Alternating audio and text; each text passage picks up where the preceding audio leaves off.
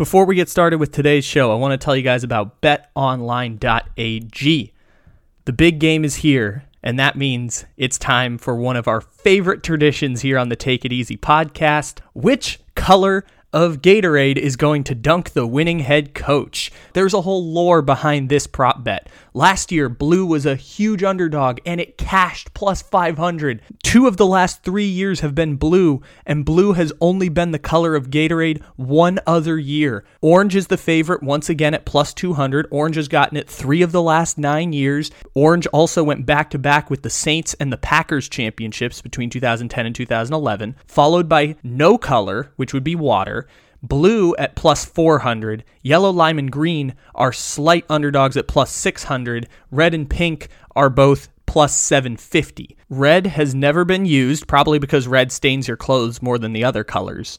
I think this is red's year. I'm putting in a plus 750 prop on red. This is finally the year. First time ever that red gets the Gatorade bath. Head over to BetOnline today and use our promo code BLEAV, BLEAV, for a 50% welcome bonus when you sign up. BetOnline, where the game starts.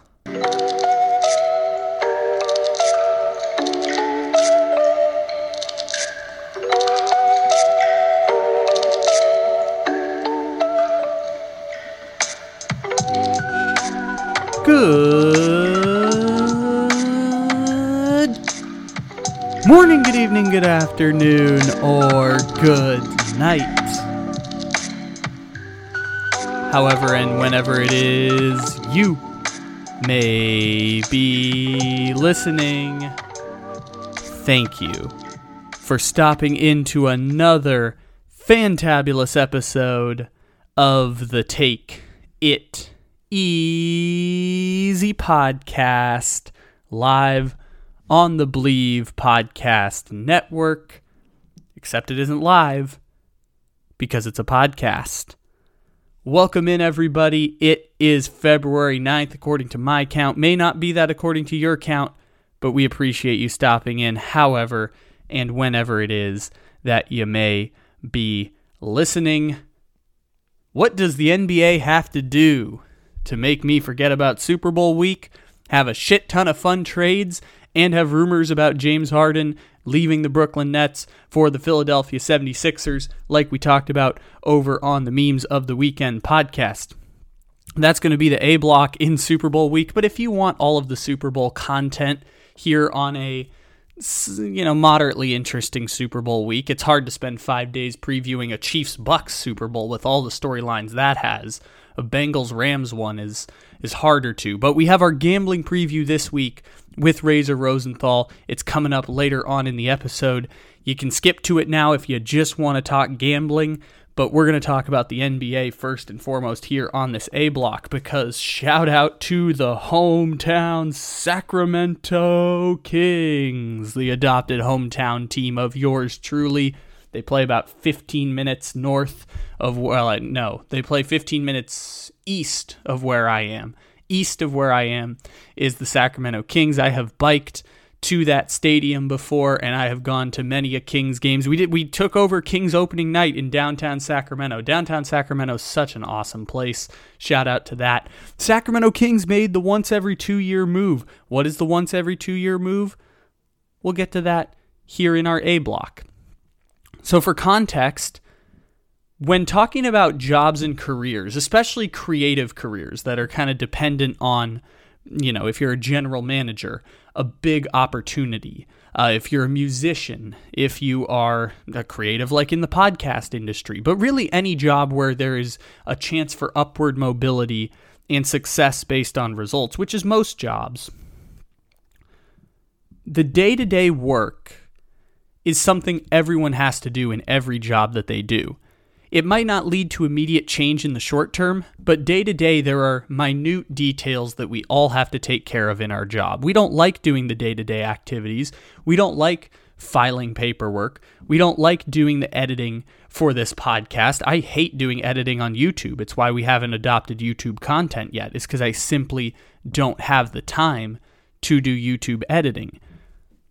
All the day-to-day monotonous work That's the things that we have to do, and that's the things we get paid for. Ray Lewis had the great quote when he was playing in the NFL that you paid him for his work Monday through Saturday. Sundays you got for free. And that's kind of that same idea, is that often we have to do monotonous day-to-day work to advance in any industry that we're working in, and we usually get paid for the monotonous day-to-day work. In order to do the work that is really not that fun, we get compensated for it. Sometimes a lot, sometimes not enough, but we get compensated for the minute work that we do. And when we love the job that we do, we always say like we would do it for free, like what we've been doing with this podcast for 3 years, which is essentially doing it for free. I can't make a living doing this podcast. I just make small supplemental income. By the way, this month, check out our wonderful sponsors. We have 3 of them, so this is a good month to have downloads. While you're listening to this, download to as many episodes as you can. 500 if you want. We got 600 in the archives. Download all 600 if you can. It's all much appreciated for helping support these dreams. The idea is we go through the minute day-to-day work so that we can put ourselves in an opportunity when that opportunity presents itself. And when it comes to roster construction in the NBA, ultimately there's like once every 2 years where you have what we like to call Eminem style, one shot, do not miss your chance to blow. You get an opportunity to capitalize on a window, whether it's in the case of what the Kings did today, having the chance to acquire Domantas Sabonis, or in the case of the Portland Trail Blazers back in 2019, the year that they made the conference championship, a chance to acquire Anthony Davis, or it can be within our industry. I know for myself when we were running comical sports memes, rest in peace, comical sports memes, by the way, I had a chance to acquire an account with 120,000 followers and another one with 60,000 followers. It would have cost a lot of money, but it would have created a massive opportunity to continue growing the platform that we had and make it somewhat closer to earning a modest living. And I missed that opportunity because I didn't follow through on it. I had the opportunity, did not capitalize on it. And, 2 years later, we're out of the Instagram content game altogether, as if we got fired. But that's a failure and a learning experience. The Portland Trail Blazers trading CJ McCollum to the New Orleans Pelicans today is the most poetic justice I can think of when it comes to missing your opportunity. Because back in 2019, when Anthony Davis demanded a trade out of New Orleans, and everyone was saying it's going to be the Lakers, and Anthony Davis didn't have a no-trade clause protection, but everyone said it's going to be the Lakers. That's the team that's going to get Anthony Davis, and the Lakers tried to acquire him. They couldn't acquire him, and so the trade deadline passed, and Anthony Davis got traded in the summer of 2019 to the Lakers for Brandon Ingram and Josh Hart, who ironically got traded to the Blazers today, and Lonzo Ball and some other pieces mixed in with draft picks and all of that. And so the Portland Trail Blazers at the time were the team I was advocating had to go all in on Anthony Davis. Trade CJ McCollum. Trade, I believe at the time they had Zach Collins still on the team. Trade him. Trade all of your draft compensation. Get Anthony Davis from the Pelicans. Even if Anthony Davis does not want to re-sign with the Portland Trail Blazers, Anthony Davis will still give you 2 playoff runs as a second-best player to Damian Lillard, good enough to where Damian Lillard can win a championship. That was the argument I was making, and the pushback was, if you lose Anthony Davis for nothing, then your run is over. And lo and behold, this is a classic thing we were talking about with the Rams last week when we did our story that ran on Tuesday's episode. The market will blow you up if you aren't willing to blow up yourself. And the Portland Trail Blazers are in the exact same position they would have been in now had they traded for Anthony Davis, which is CJ McCollum, no longer on the team. Zach Collins, no longer on their team. Those draft picks they were going to trade for Anthony Davis, they traded 2 first-round picks for Robert Covington. The Portland Trail Blazers walk away in the exact same situation, which is a whole lot of interchangeable pieces around Damian Lillard and fading from the playoff picture, where the only chance they have to get back to the place they were at in 2019 is by trading Damian Lillard. But the Portland Trail Blazers aren't going to trade Damian Lillard at this point because the Portland Trail Blazers, I would argue for a small market NBA franchise, which is really what we're talking about here today. Portland, New Orleans, Sacramento, Indiana. 4 of the smallest markets in the NBA. You could argue they're not even playing professional NBA basketball. They're almost in a second-tier league compared to the 76ers, the Lakers, the Clippers, the Miami Heat, the Brooklyn Nets, the Golden State Warriors. They are in essentially second tier because not only do they not have a star player other than the Portland Trailblazers, a path to acquire a star player. The Pelicans acquired Zion Williamson, which is their golden ticket, or the market to lure a top-level free agent, i.e. the Indiana Pacers. LeBron James ain't signing with no Indiana Pacers. Giannis ain't signing with no Indiana Pacers. So with no real path to acquire a generational talent, obviously New Orleans might have a generational talent in Zion Williamson, teams have to operate within the windows that they're working with. Portland missed their opportunity. Portland, I was right before that they absolutely should have acquired Anthony Davis, because say Anthony Davis leaves in free agency, you're left with a team built on Damian Lillard, Eric Bledsoe, Josh Hart, interchangeable pieces all around Damian Lillard. And, they sold off just to try and clear some cap space if you're the Portland Trailblazers. They did everything they could to get themselves out of salary cap hell by trading $100 million of C.J. McCollum's contract and another $70 million of Norman Powell's contract, which they probably shouldn't have signed in the offseason anyways.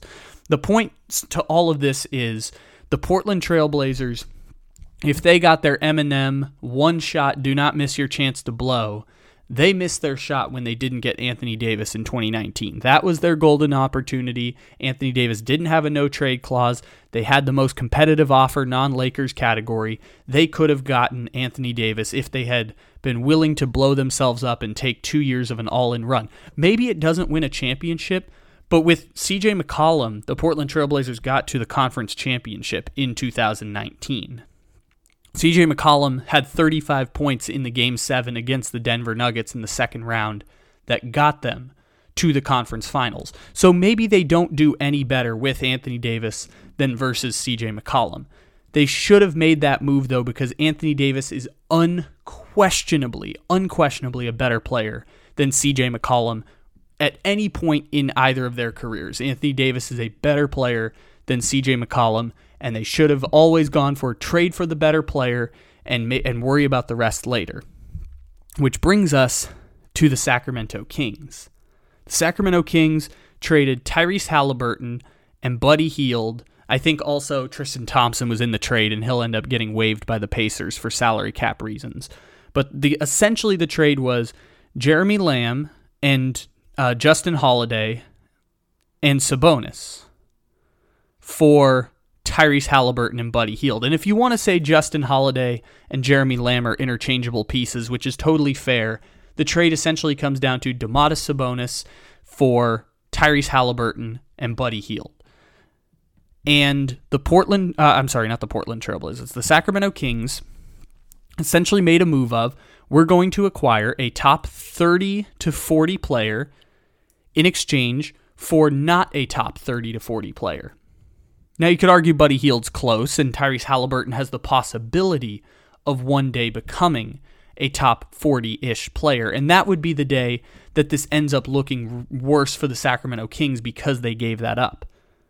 But the Sacramento Kings had their one shot, do not miss your chance to blow today at this trade deadline. The thing that I have knocked the Sacramento Kings for, other than saying that they are always 4 games out of the playoffs with 5 to play, their most recent indictment is that De'Aaron Fox needs to be your third best player in order to make the playoffs. And by the way, if you have a generational star like a Damian Lillard as your best player, maybe De'Aaron Fox as your third best player is good enough to compete for a championship. It's possible. De'Aaron Fox making $35 million a year as your best option makes you not a playoff team. You are because De'Aaron Fox as a number one is one of the worst number ones in the NBA. The only teams that are worse, for the most part, are teams that are actively tanking. Teams actively trying to find good players at the top of the draft are the only teams you could argue worse than the Sacramento Kings if De'Aaron Fox is your number one. Domantas Sabonis is better than De'Aaron Fox. De'Aaron Fox might score more points, but Sabonis is a great defensive player who averages 20 points, 11 rebounds, made an all-star team in 2021. Sabonis is not a stud by any stretch of the imagination. Sabonis is better than Buddy Hield and Tyrese Halliburton currently are. And you could argue that the trade-off between those two means it's less valuable for the Kings because they gave up 2 starters and the possibility of Halliburton becoming greater. I know we've talked to Gage Bridgeford about this, and I've never seen it with Halliburton. I don't understand the hype of Tyrese Halliburton, but he's averaging 12 points a game this year. Some people argued he's a true point guard for the Kings. The Kings decided that with the assets that they had, they were going to get a player better than De'Aaron Fox on their team. It's not a significantly better player than De'Aaron Fox, but it's really impossible for the Sacramento Kings to get players better than De'Aaron Fox except through the NBA draft. And this is the part we can talk about with the Kings. The Kings failed so miserably in the 2010s. We've talked before about how the Sacramento Kings, in an NBA where over half the teams make the playoffs, and now 20 teams make the playoffs in the NBA, it is nearly impossible to go 16 years without making the playoffs. I cannot articulate just how unfathomable it is that the Kings have gone 16 years without making the playoffs. Minnesota's gone 18 years and only made 1 playoff appearance. This year's going to be 2. But that's 2 in 4 years with a team that we regard as totally compromising all of the talent that comes through that organization, whether it's Wiggins, who as soon as he spends 2 years with the Warriors starts to look like a number 1 pick in the draft, or Karl Anthony Towns, who we just regard as an empty stat guy, even though analytics people are saying he's the most physically gifted basketball player in the NBA. All of that squandered, but they've still made the playoffs twice in 4 years. Sacramento Kings haven't even had that. It's incredible how much they've squandered their ability between 2010 and 2019, whether it's the obvious ones, taking Jimmer Fredette 1 pick before Klay Thompson, taking Thomas Robinson 1 pick before Damian Lillard, Marvin Bagley number 2 when Luka Doncic went 3 and Trae Young went number 5. It's incredible how much they've squandered this, and even the one good thing they got, which was DeMarcus Cousins, perennial all-star, actively hated the organization that he played for, but was one of the 10 best players in the league at one point. Even DeMarcus Cousins ended up fetching them the essential trade of Buddy Hield for DeMarcus Cousins straight up.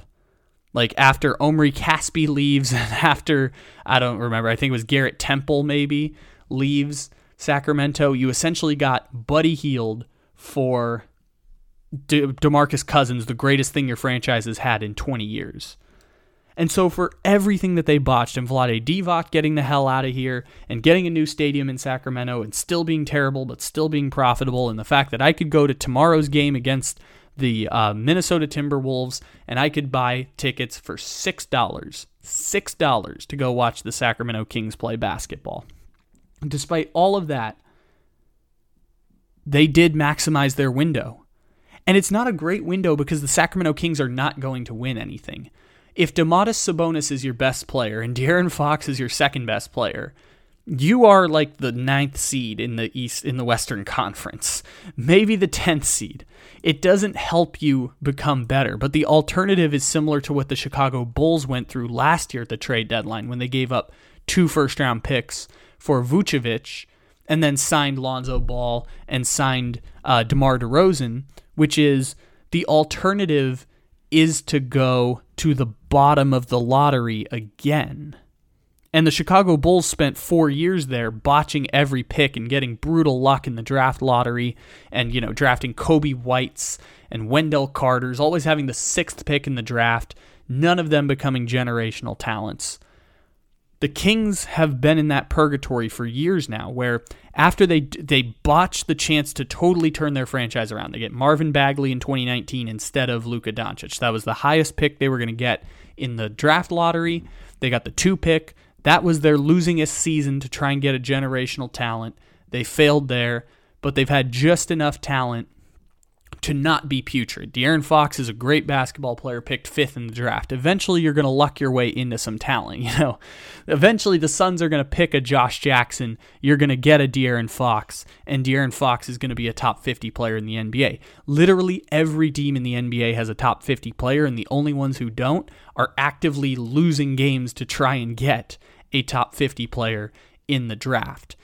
Every team has one of those guys. Even the Sacramento Kings have one of those guys, and now they have 2, and they did maximize their window, unlike what the Portland Trailblazers did in 2019. Now, everyone's window looks different.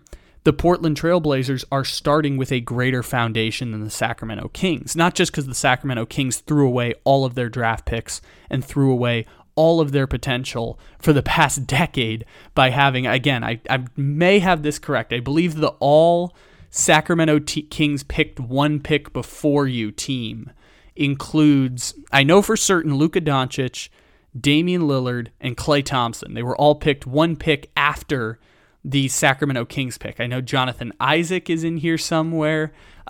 He was picked 1 pick after the Sacramento Kings went. You might get a Bam Adebayo or a Devin Booker somewhere in there, I think. It's really been a rough stretch for Sacramento. Even Domantas Sabonis was picked 3 picks after the Sacramento Kings. So the point still stands on that one. Like, Sacramento has been atrociously bad in the NBA draft over the past 10 years. And they've been an atrociously poorly run franchise. So they're starting with a smaller foundation than Portland, which is Portland won the lottery that every small market team wants. You draft a Hall of Fame basketball player, which means essentially one of the 5 to 10 best players of his generation. You get one of the 5 to 10 best players of their generation, and that player wants to stay with you for a decade or 15 years. That's the greatest gift a small market team can have. Not only do you get the superstar, you get the superstar who actively wants to play for your team. Sacramento got Damian Lillard, and they did not do enough around him to build a champion. Damian Lillard also isn't the caliber of player that can automatically take you to a championship with anyone on the floor. Damian Lillard can automatically get you to the playoffs just by virtue of his presence. He can get you to the second round if you just give him a second top 50 player in the league. But Damian Lillard can't quite get you over the hump. And you know what? For Portland, that's a pretty good starting point, because you know who's right down the road in little old Sacramento, another really, really small market in the NBA? The Kings, who don't have Damian Lillard. They have De'Aaron Fox. And before that, they had Boogie Cousins. And that still wasn't good enough to get to the NBA playoffs. Sacramento is starting with less, but they made the right move today by getting Sabonis. And results be damned. Like, this is more process over results situation. If Tyrese Halliburton ends up becoming an all-star, which I feel 85% confident he will never become an NBA all-star. Maybe this will come back to bite me years from now. 85% certain Tyrese Halliburton is never going to become an NBA All-Star. He was the 11th pick in the draft. He's averaging 11 points a game on his team. He's going to a team that's actively trying to tank. It feels like Halliburton, 85% sure, never going to be an All-Star. If that 85% comes true, this is the right move for the Sacramento Kings, which is you got a top 40 player in the NBA in exchange for not a top 40 player in the NBA. Now, Buddy Hield is a top 60, 70 player in the NBA, no question. Right now, he is a slight upgrade compared to Sabonis. And if you want to nitpick that, I'll put Jeremy Lamb as one of the 100 best players in the NBA, which seems crazy, right? But no, Jeremy Lamb is very much good enough to start on any NBA team, even the crappy one, or even the really good ones. Jeremy Lamb can start as a shooting guard, sit in the corner and shoot threes, even on the best teams in the NBA. And so I can push back on that, but essentially the Kings acquire a top 40 player in exchange for not a top 40 player. And for Indiana, the hope is that Tyrese Halliburton ends up becoming one day a top 40 player once they get to the top of the draft and acquire a top 20 player. Sacramento is trying to maximize that window now, and all credit to them because they were starting with such a bare asset cupboard. When you make the mistake of picking Marvin Bagley over Luka Doncic, that is a move that sets your franchise back 5 to 10 years.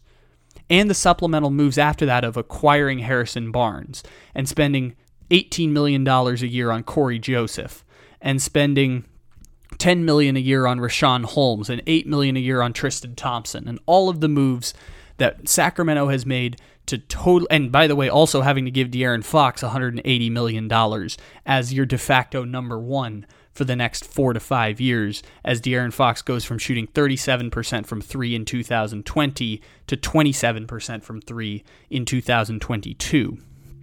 All of that sets you up to just not even be playing the same game.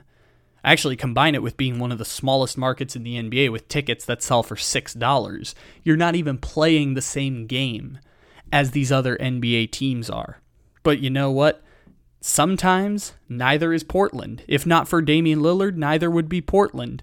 If not for the possibility of Zion Williamson, the Pelicans are not playing the same game as everyone else.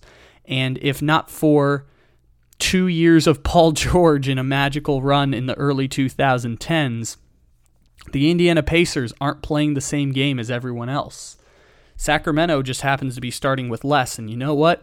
All the credit to them for doing the right move in process versus results and going out and getting Domantas Sabonis, who is better than De'Aaron Fox. It was a great move by the Sacramento Kings. It's not going to produce a championship, but that's not the expectations for the Sacramento Kings.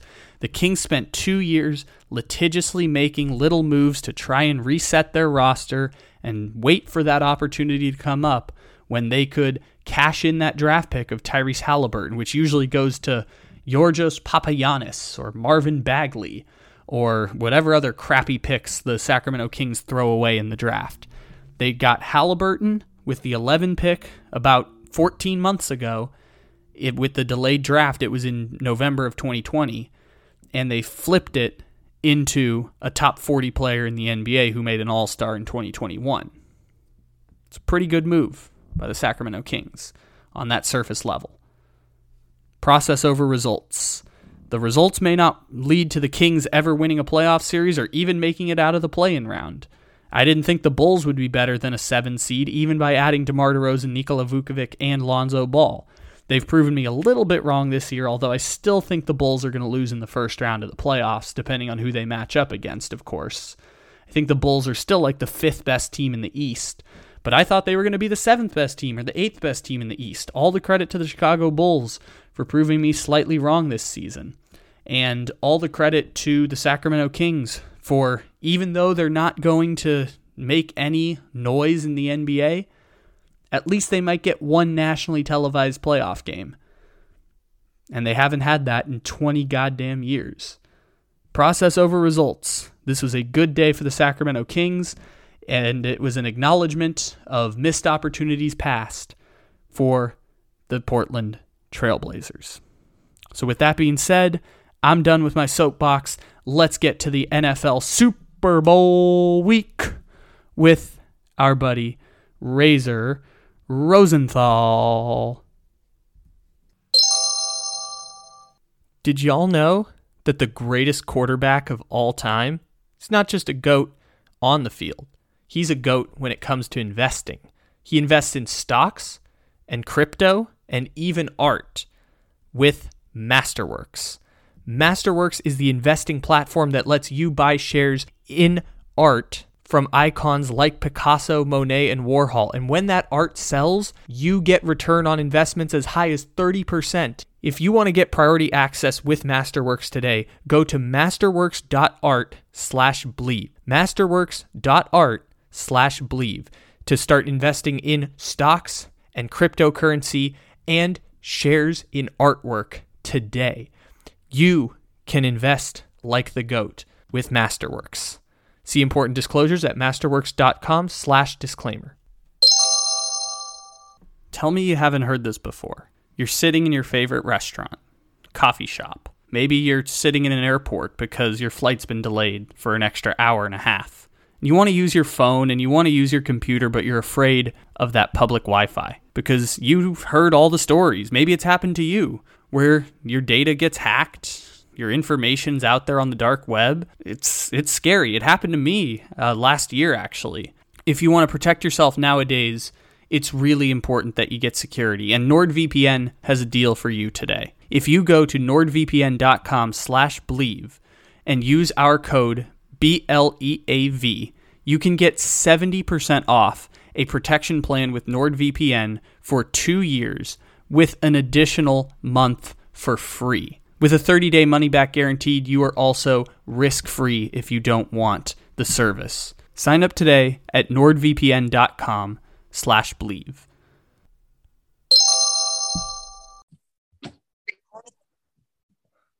Hello? Hey, Kyle, what's going on, man? What is going on, Razor? I'm doing fantastic here. I'm really glad to be chatting with you again. Today's been an interesting day so far, but I'm doing fantastic. Good. Glad to hear that. Yeah. How's life been going? Handle that Beer Live Sports. So we've had a successful run here. And, I assume we're going to wrap up the football season today on your podcast and talk about the game out west at SoFi Stadium. Yeah, I'd like to think at some point we'll talk about that. It's kind of a big deal this week. How did the tennis end up finishing off for you? Because I know last week was, I think Monday, everyone was talking about the men's final, of course, being a big deal. But how about you from a gambling standpoint? How did the Australian Open pan out for you? Because it is your expertise. Yeah, Australian Open was great. We did lose the finals. Rafael Nadal broke our heart with an incredible, epic 5-set victory over Daniil Medvedev, who was a pretty big favorite, Kyle. I mean, Daniil Medvedev, the number 2 player in the world, probably about 12, 13 years younger than Nadal, minus 200 closing line. I had Medvedev pre-flop at plus 250 to win the tournament. So not the best men's final that I wanted to, transpire. But overall, I think plus 12 units. So yeah, it depends how much you wager per unit. Everyone looks at a unit a lot differently than I do. My units are typically, I don't want to reveal that, but I think the average bettor looks at one unit as $100. I'm a little bit ahead of that, from a price point standpoint. So you do the math on that and you have over $100 per unit and you're plus 12, you have to be happy with the result.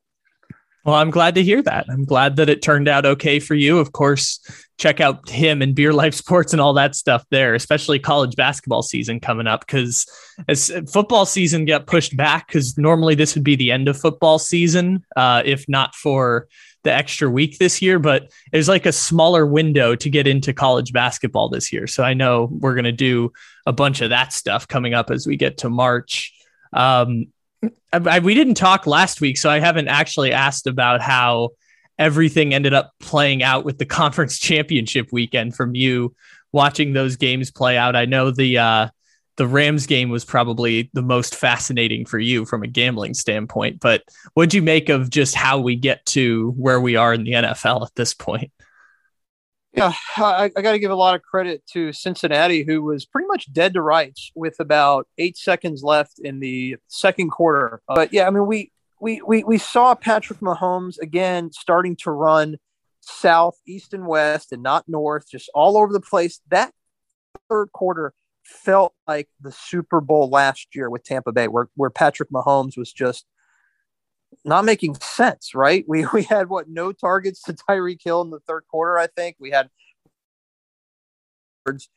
Kelsey. Mahomes is running left and right. He throws a horrific interception to BJ Hill, really to start the third quarter.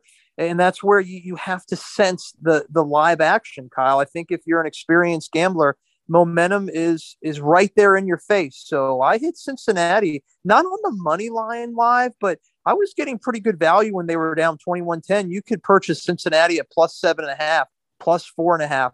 You just got to keep pounding those numbers. I never took Cincy on the money line, but I had them against the spread on several bets, pre-flop and live. So overall, it was a good AFC championship game for me. Definitely lost Kansas City on the money line, but we made up with it on Cincinnati ATS live and pre-flop. As far as the Rams-Niners game, almost to script, right? Right in that number of 3.5, 4, what we expected, what Vegas expected, a low scoring game. The one thing surprised me the most was that the Rams, I felt, dominated that first quarter and yet did not win the first half. And that was disappointing because, I did play a Rams money line first half, but the bigger play ended up being Rams money line game.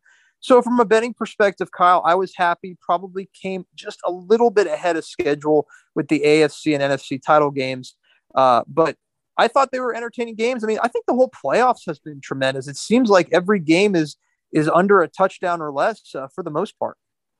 Well, going back to the Bengals and Chiefs thing with the game being at where it was, did you think that you were getting good value on that because the Chiefs didn't capitalize at the end of the half? Like if the score had been, say, even 14 points going into the second half, do you think you wouldn't have gotten the same confidence plays in the Bengals, or 7.5 would have been about the same number? Why was it that the line wasn't moving in favor of Cincinnati? I think what happened was you look at not so much the missed opportunity in the second quarter, but the immediate interception. So when you live bet that and you see that, okay, Cincinnati's down by 11 and now Vegas has changed that line to 7.5, I was pretty confident that Cincinnati was going to score. I mean, I felt really good about that. So I said, okay, this game is now going to come down to a field goal based on the momentum, based on the way Patrick Mahomes' body language is. Something was wrong with him. I mean, he may have even been hurt for all we know. Obviously, he probably wasn't because he, participated yesterday in that epic Pro Bowl game where everybody really worked hard. But, I have no idea what happened, by the way. I didn't watch a single second of the Pro Bowl. The only thing I saw was that Mac Jones was warming up before the game, and I got infuriated. I'm like, they had to have called like 10 people before they got to Mac Jones to play in the Pro Bowl.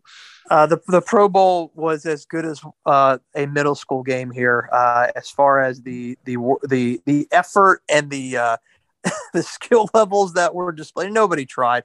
I've had this thing for 3 years where I've said, the Pro Bowl just as a concept should not exist in the NFL because you can't make it entertaining.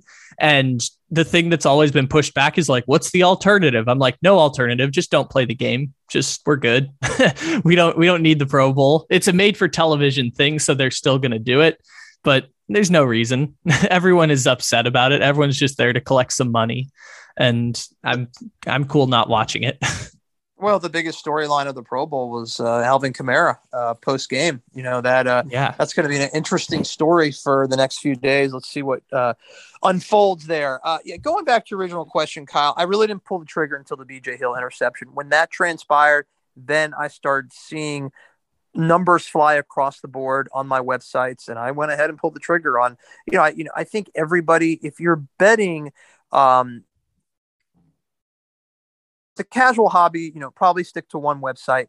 But if you're someone who is trying to make some on the side and you take this serious, you can afford to bet and lose and win responsibly, you should be books, right? I'm not telling you to bet a ton of money on one book and a lighter money on the other. You just need to shop around. Let's see where we can get the value, because some books live will have Cincinnati +8. Some will have 7.5. Well, you betcha I'm going to go with the +8. I want that extra point, right? Because if they fail in a 2-point conversion, that changes the whole dichotomy of what can transpire in the fourth quarter. So, I shopped around. I found some. I didn't find any 8s, but I found some 7.5s. I took those over the 7, and it worked out really well. So, again, going back to your question, I think that the end of the first half changes the game. But when I felt that Cincinnati had a chance to keep this number really tight or win the game straight up, was the interception. I didn't like what I saw of Patrick Mahomes in the third quarter. Do you think that the Rams deserve to win that game against the 49ers? I do. I think the Rams are the better team. I think that San Francisco is an average team.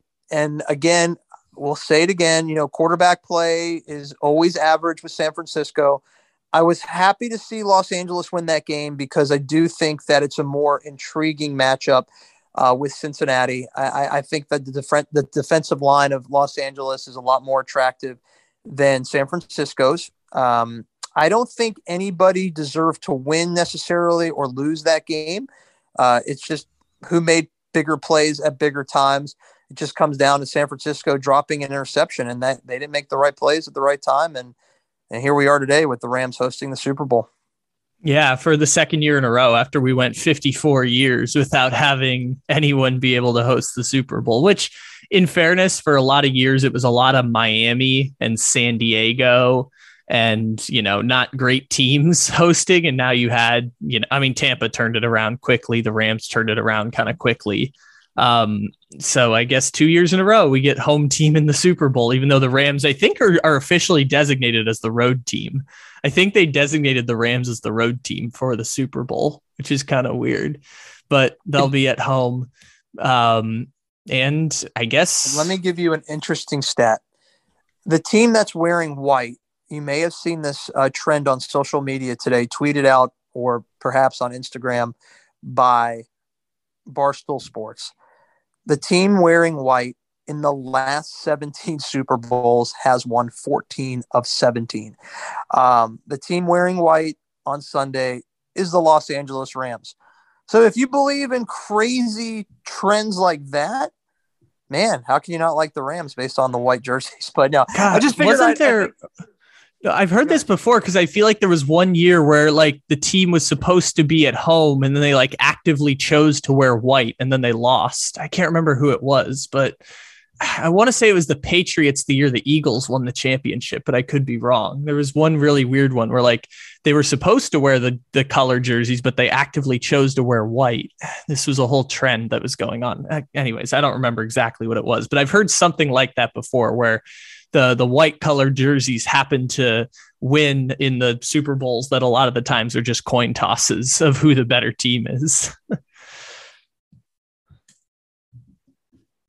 all of my children's college fun on the Rams just because of that. So just yes. Do that. Bet it all the way for Matthew Stafford, who I think Troy Aikman put his business out there during the NFC Championship that he has like a separated shoulder going on right now or an injured shoulder because it wasn't reported anywhere. But he's like, I don't know if he's underthrowing that pass because of his shoulder injury. And they were like, where did he have a shoulder injury? Apparently, Troy Aikman leaked that out. So maybe Stafford's playing hurt going into this game. You'd still be willing to ride all on your children's college funds all the way on Stafford and Cooper Kupp to win the champion. Well, and Aaron Donald destroying the terrible Bengals offensive line, but you'd be willing to go that far because of white jerseys.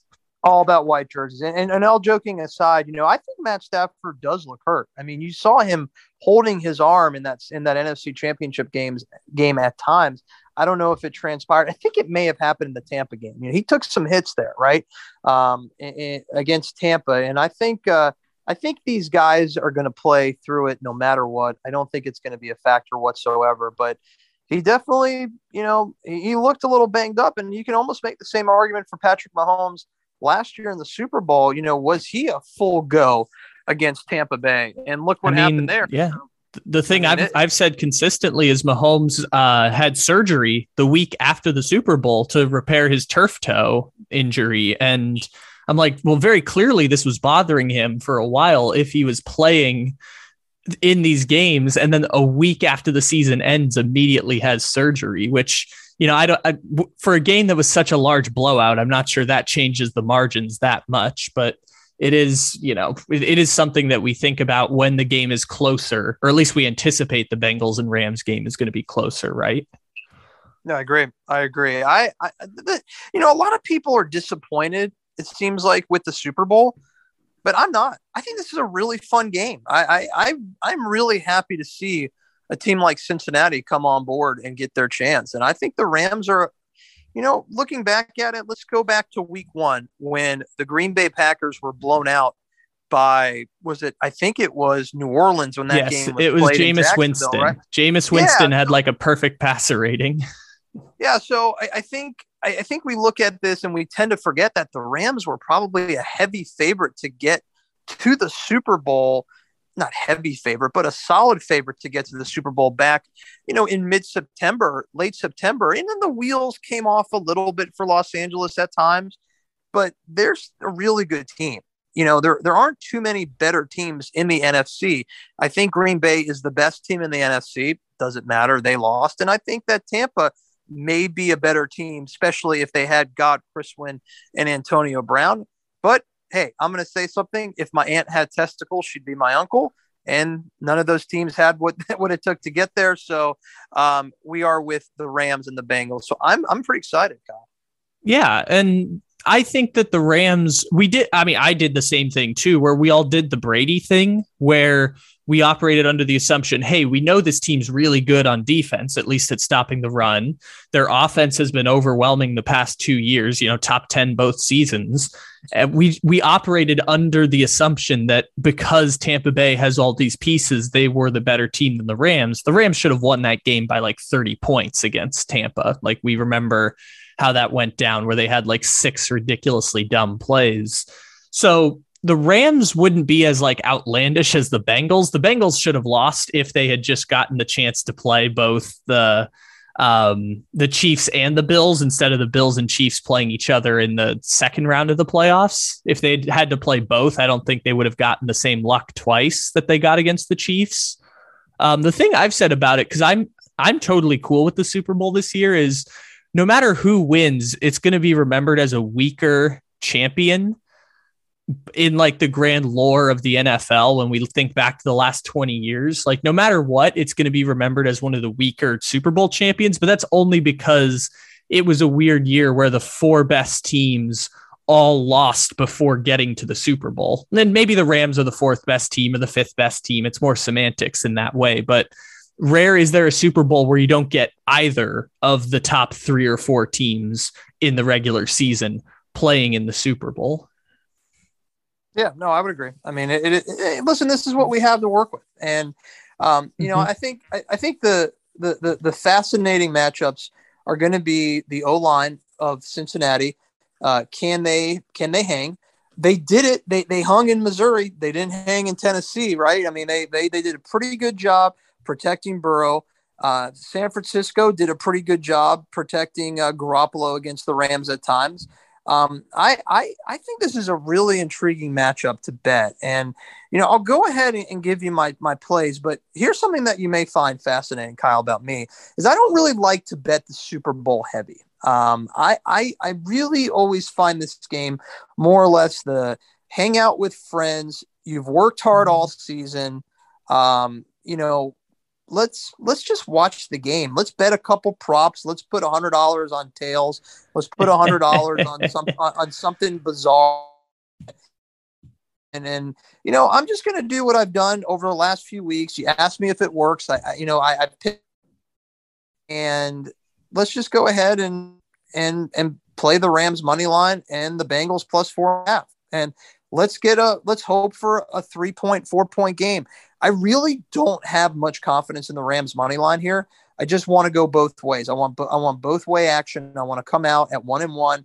And don't we all want to see, either Matt Gay or McPherson lining up for a game-winning field goal, which I think this game, kind of leans that way. Yeah, and if the playoffs are any suggestion, that's where we've gone the whole time here. The part that gives me pause for concern is that we know the Bengals really struggle on the offensive line. And I know Burrow only got sacked like 1.5 times in the game against Kansas City, but Kansas City had him wrapped up twice and he escaped and made crazy plays afterwards that were just incredibly frustrating if you're a Chiefs fan. So the offensive line held up better than they did against the Titans, which was awful. We just know how great the Rams pass rush is. And that's like, maybe it's too simplistic there, but that's something that gives me pause for concern, I guess. In like, well, that's one thing I can point to where the greatest strength of the Rams is the greatest weakness of the Bengals. And maybe it doesn't matter in the grand scheme of things. I know the Bengals defense has been remarkable this year. And if they force turnovers, maybe that's a equalizer on that. I've just really struggled to get over the Aaron Donald and Von Miller and Leonard Floyd are going to be coming off the edge on an offensive line that on the right side is one of the weakest in the NFL. So that's kind of like my pause for concern, I guess, going there. It's so, I mean, again, it's one thing, and I try to be more neutral on that analysis because football is random. That's one that I just really struggled to get over the edge on, of like giving the Bengals a fair shake. Yeah, and I think what you make some great points there, and that's why I like these two overs, Kyle. I'm going to go ahead and say that Burrow's going to have to scramble a little bit. Now, Burrow's getting a very low total of an 11.5 rushing yards because he really doesn't run too much. He made an incredible play on 3rd down and 7 against Kansas City. Should have been sacked, should have been punting the ball away, but the drive continued. I think it continued on for a field goal, perhaps in that game that, gave Cincinnati their first lead. But I like Burrow to really be, running a lot for his life and finding a way to get over the 11.5 rushing yards that right now is selling at -110. I think that's a really good value. Probably going to pull the trigger on that play, perhaps on Tuesday or Wednesday. The other play I like is going to be quick passes to Joe Mixon. And Joe Mixon is right now sitting at 28.5 passing yards.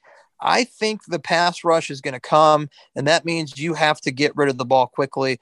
Let's get rid of it to a guy that's running a 2-3 yard route. And if he can get, just 5 catches for 32 yards, that's not much to ask for Joe Mixon. And perhaps one of those, maybe one of those goes for 20 yards and you're in great shape. So those are my 2 props on the Cincy side that I feel most comfortable with. And I also really like over 1.5 McPherson field goals. You'll probably be juiced maybe at -160 wherever you shop, but McPherson and the Bengals seem to be, stalling in the red. I should say McPherson, it's not his fault. Burrow and the Bengals have been stalling in the red zone quite a bit outside of the second half of the Chiefs game where they did score, a couple times and, to get themselves ahead of the Chiefs in that game. I kind of like them to be in a position to stall at the 25, 30 yard line a few times. So over McPherson, 1.5 field goals, you're going to get juiced a little bit heavy there. I like over Mixon 28.5 passing yards, and I like Burrow to run for over 12 yards. Yeah, and one of the things that I'm fascinated by the Mixon part more than anything else, because the Bengals do get the ball down the field a lot. They've kicked so many field goals during this playoff run. It's kind of been incredible there. But the Mixon thing is interesting because his name hasn't been called because, if the receivers aren't putting up big numbers in these playoff games, certainly Joe Mixon hasn't been putting up big numbers for the Bengals. He's averaging like 3.6 yards a carry in the playoffs, which is, it's slightly average for an NFL running back. I know Frank Gore always, the joke was that he would average like 3.4 yards a carry all the way to the Hall of Fame. But, making it slightly average for Joe Mixon to be at like an average running back. I don't know if that's enough for the Bengals. I don't know what the pace of the game is going to end up being, whether they want to try and run the ball against maybe the best rushing defense in the NFL non-Bucks category. Like I don't know what to do with Mixon, but you actually like the idea of Mixon going over on going into this game, which is fascinating because I haven't heard good analysis on Joe Mixon. I can't say that I like his rushing yards, and I haven't even looked at it. Perhaps it's around 75.5 or so. And don't quote me on that because that is something I haven't dove into. But I just think that we're going to see some quick passes to a security blanket, right? And that security blanket may have to be Joe Mixon coming out of the backfield. And that's, I feel confident about that play. And I feel even more confident with the McPherson over 1.5 field goals. Probably the best play on the board. Well, it was interesting too, because in the AFC Championship, all of a sudden it was Samaje Perine that was catching the passes out of the backfield. I was like, where did he come from? I forgot that he was even the backup running back for the Bengals. And all of a sudden he had like a 41-yard touchdown against the Chiefs, and he was catching 3rd down screen passes from Burrow. I was like, oh, I guess they're incorporating Perine into the offense now in the last week of the season. I think Perine is nice. He's nice, but he's not sexy. And I think Mixon's the guy. And I think that the Rams are, look what Lenny Fournette did. And I think, the Niners had some success as well. I think that Joe Mixon has to show up here, right? We cannot win this game if you're a Cincinnati Bengals fan or better without Joe Mixon really, coming to life somewhat. Obviously, we need Chase and or Higgins to do something, special, but I don't think you can win just throwing the ball around the yard with this pass rush. And of course, who knows where Ramsey will travel in this game. I just think the Rams defense is too good to ignore Mixon with your offensive scheme, whether it's running the ball or just short passes. what would you do in that situation? Would you have Ramsey shadow Jamar Chase for most of the game? Would you have him alternating back and forth as if he takes away like one side of the field? What would be your idea if they want to, maybe push Burrow left by rushing the right side, the weak off part of the offensive line? How would you go about it if you're watching this game or coaching this game or something like that? Let's just put this disclaimer out. I'm no coach, but I can tell you this. What I notice with Ramsey is I think he's better off and more comfortable with one side of the field, because I think when he starts traveling and is left one-on-one with these superstar wide receivers, I think that's when he gets into sometimes a little bit of trouble. Best example would be the Mike Evans touchdown that put Tampa Bay in a position to somewhat stay alive in that game, and they did, because it was Cam Akers who fumbled the ball 2 plays later after the Mike Evans touchdown. So I feel like Ramsey should be playing one side of the field, whoever he gets. If it's Higgins, I don't think you're going to Boyd Ramsey matchup. I think it's going to be a lot of Higgins and a lot of Chase. But Kyle, I don't feel too comfortable answering that question. I really don't know where the best place for Ramsey to be is. But if I had to throw out some logic, it would just say, hey, this is the defensive scheme we're going with for this play, that play, whatever it may be. You're going to, you're over here on this side of the field. But we're going to find out. It really matters, though. I do think Ramsey is a huge factor in this game. If we knew ahead of time that Ramsey travels with Chase for nearly every play, that's scary to take Chase over 79.5 yards. And if you knew that he would leave T. Higgins alone, that's when I would just really load up on over Higgins, which is, I think, a little bit lower by 10 or 11 yards. But that's what makes it interesting, And I think that I'm going to stay away from the Higgins, and I'm going to stay away from the Chase over under prop plays. And I'm going to small lean on Boyd going over, because, the Rams secondary isn't that special. I think you have a couple guys in there that are going to be possible shutdown, safeties and corners at times. So that should leave Boyd an opportunity to get over his total, which right now sits at 39.5. So small play on Boyd over 39.5 for me. The most important question here when it comes to the Super Bowl, and this is something we've tracked every year for the past couple of years now, is 22 years they have been keeping track of this bet during the Super Bowl. Is this finally the year that Red Gatorade finally gets to be dunked on the winning head coach? It's 22 years. It's never happened. Is this finally the year that Red gets the Gatorade bath? Well, I can imagine if the Bengals win, don't you think there's orange Gatorade in those coolers? Let's just throw that out. So, I think if Cincinnati's winning this game and you have red, you're probably in a little bit of trouble. As far as the Rams go, blue Gatorade, white Gatorade. Listen, I don't know. Last year Tampa won it. It ended up being blue. And it was a massive underdog. Yeah.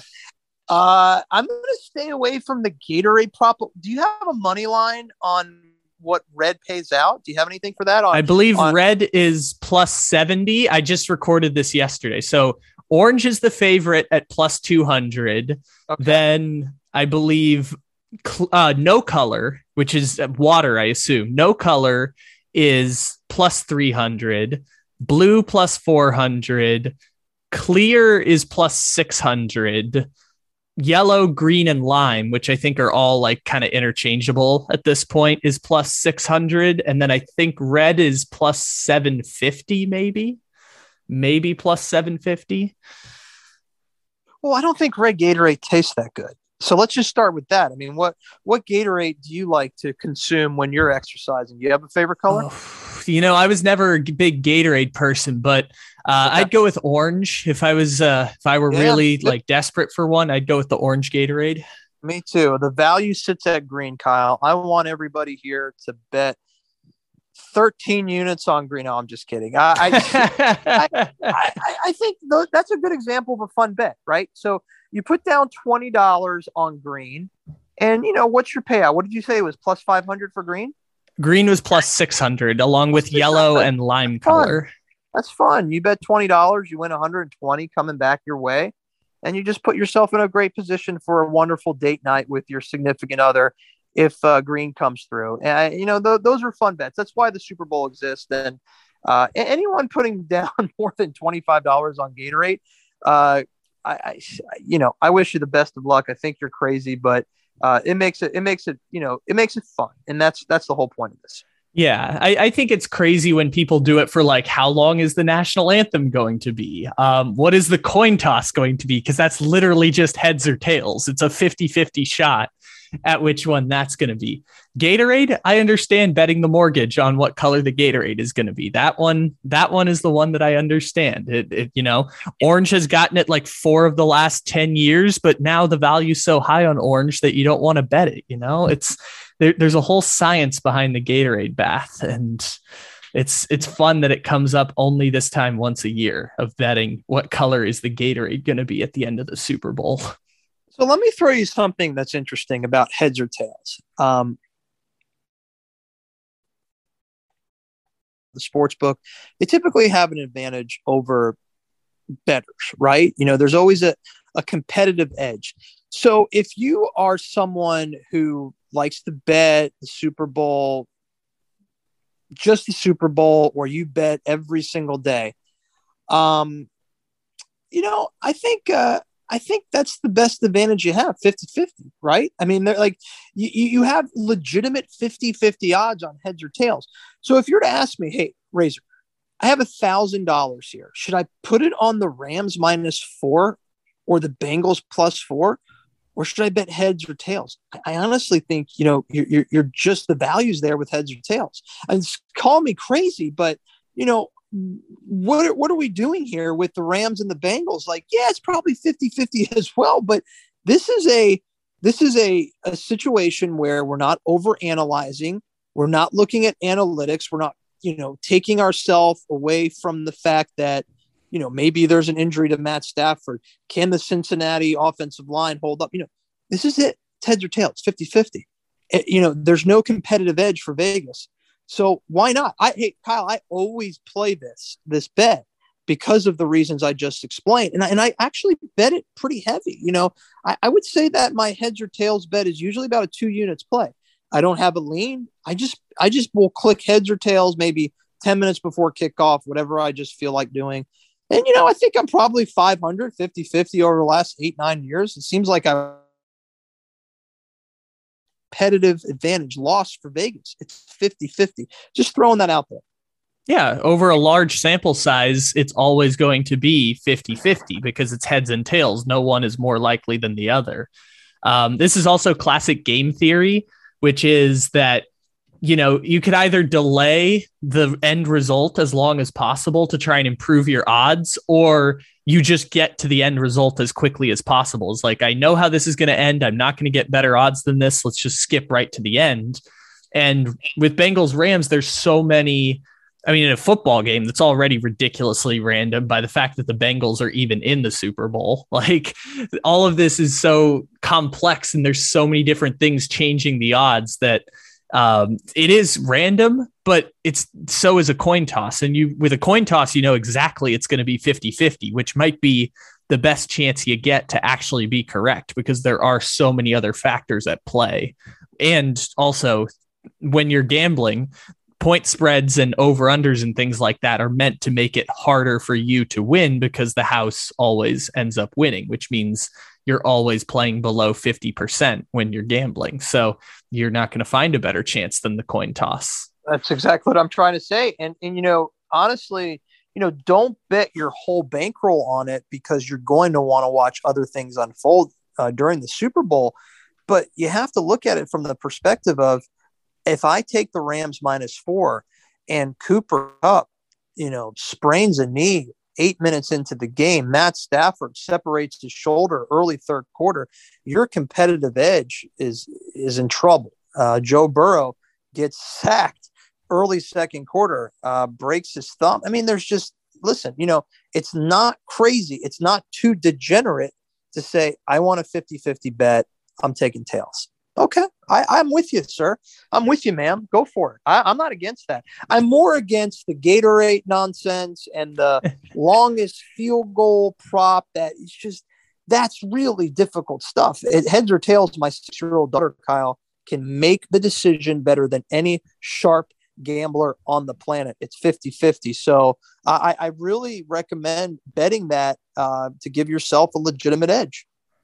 Finally, since we are recording this on Monday afternoon, breaking news that Lovie Smith is the head coach of the Houston Texans, probably for 1 year before they hire the coach they actually wanted to hire, because Lovie Smith was not interviewed until like yesterday to be the head coach, and they just kind of copped out at the end. So thoughts on Lovie Smith getting the head coaching job for the Texans? Unbelievable that they fired Culley and that they just hired Lovie Smith, who's going to get fired after a year. Unbelievable they're doing this again. I mean, recycle is something that we see in football all the time. Lovie Smith is, I don't know what to say about Lovie Smith. Just horrific at Illinois, horrific in Chicago towards the end. It seems like a good guy. Probably won the locker room over in Houston. That's why I'm sure a lot of players lobbied for Lovie Smith. Safe play. The guy has so much NFL experience as a coordinator and a head coach. But can you get excited for Lovie Smith in Houston? No, of course. Of course. Yeah, I mean, it's terrible. Yeah. I guess that's my thoughts on this. I can't believe so every year on, I believe it's January 12th, we celebrate the fact that it is the anniversary of the Houston Texans being up 24-0 on the Kansas City Chiefs, about to go to the Super Bowl, because they were going to play the Titans at home in the conference championship game and then play the 49ers in the Super Bowl. So there was a non-zero chance the Texans win a Super Bowl, and then all of this happens to them. It's incredible. This is now their fourth coach in 2 years. This is now potentially going to have 5 coaches in 3 years. They've gone 8-25 in the time since that 24-0 lead, and they only have Davis Mills and Rex Burkhead to show for it. And now they fired David Culley, didn't get anyone they wanted because their job is still terrible, and hired another David Culley. Lovie Smith has more head coaching experience in the past, but Lovie Smith wasn't going to get a head coaching job anytime soon in the NFL.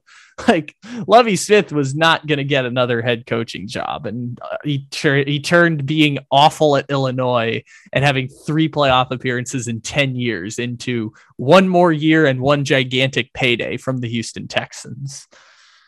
It's bad, and the whole organization has really fallen apart. I think that Watson and his situation is so toxic, and it's a shame because, listen, Houston was a really good football team. They had a good stretch making the playoffs, unfortunately beating the Buffalo Bills in that heartbreaker 3 years ago. They had DeAndre Hopkins. They had some great running backs too. I mean, it's just the team is in disarray, and Lovie Smith coming to save it is probably not the answer. I think you and I are going to laugh about this in October in 2022 when I'm on your show, and the Houston Texans are 1-5, and that's just what's going to happen. And it's unfortunate, but congratulations to Lovie and his family. Seems like a great guy, and I really hope the opportunity works. Houston Texans are single-handedly funding these people's retirements. Like, Lovie Smith is 63 years old. He is going to have a wonderful retirement. David Culley got more money last year than Bill Belichick to coach the Houston Texans. His buyout got him $22 million. Bill Belichick made $20 million last year. And they're going to fund Lovie Smith's lavish retirement with 1 year of coaching the 4-win Houston Texans again. It's at least they have a first-round pick this year, but it is just they did it. Why did you fire Culley? I guess they wanted to go through the hiring process and try and get Josh McCown and try and get try and hire Josh McCown, try and hire Brian Flores. I guess interview the Eagles defensive coordinator, interview Gerard Mayo. Like they tried, they couldn't get any of the people they wanted. There's no reason they should have fired Culley. They should have just accepted they were going to be terrible because they just hired another Culley. It's incredible. You're right. I would laugh about it more. It's just very sad. So yeah, Lovie Smith, coach of the Texans, instant reaction here on the podcast. Razor, thank you again. I appreciate it. Enjoy the Super Bowl. Like you said, this is your celebration for the end of the year, not serious gambling, not trying to figure out who's going to win and who does what. This is your celebration for a very successful season. Yeah, I appreciate it, Kyle. We've had a great run with you on your show for football. Still a lot more to come with college hoops. And yeah, just bet responsible, have fun, throw a unit on several prop bets. Don't just put everything on the Rams or the Bengals. As far as my opinion goes, I'm just going to have fun. Again, follow us at beerlife.com. The Oracle plays continue to hit. Oracle right now remains at plus 60 units for the year. That's where you want to be if you started with us Labor Day. And that's where we are today going into the Super Bowl. So, by the way, Oracle, I'll give this out. He is leaning towards Cincinnati. Cincinnati is going to be his play. So there's a free play for your subscriber. If you like the Oracle and you followed what he's done and you followed us on Beer Life, the lean for him is Cincinnati plus 4.5. Kyle, enjoy the big day. Look forward to chatting college hoops down the road with you.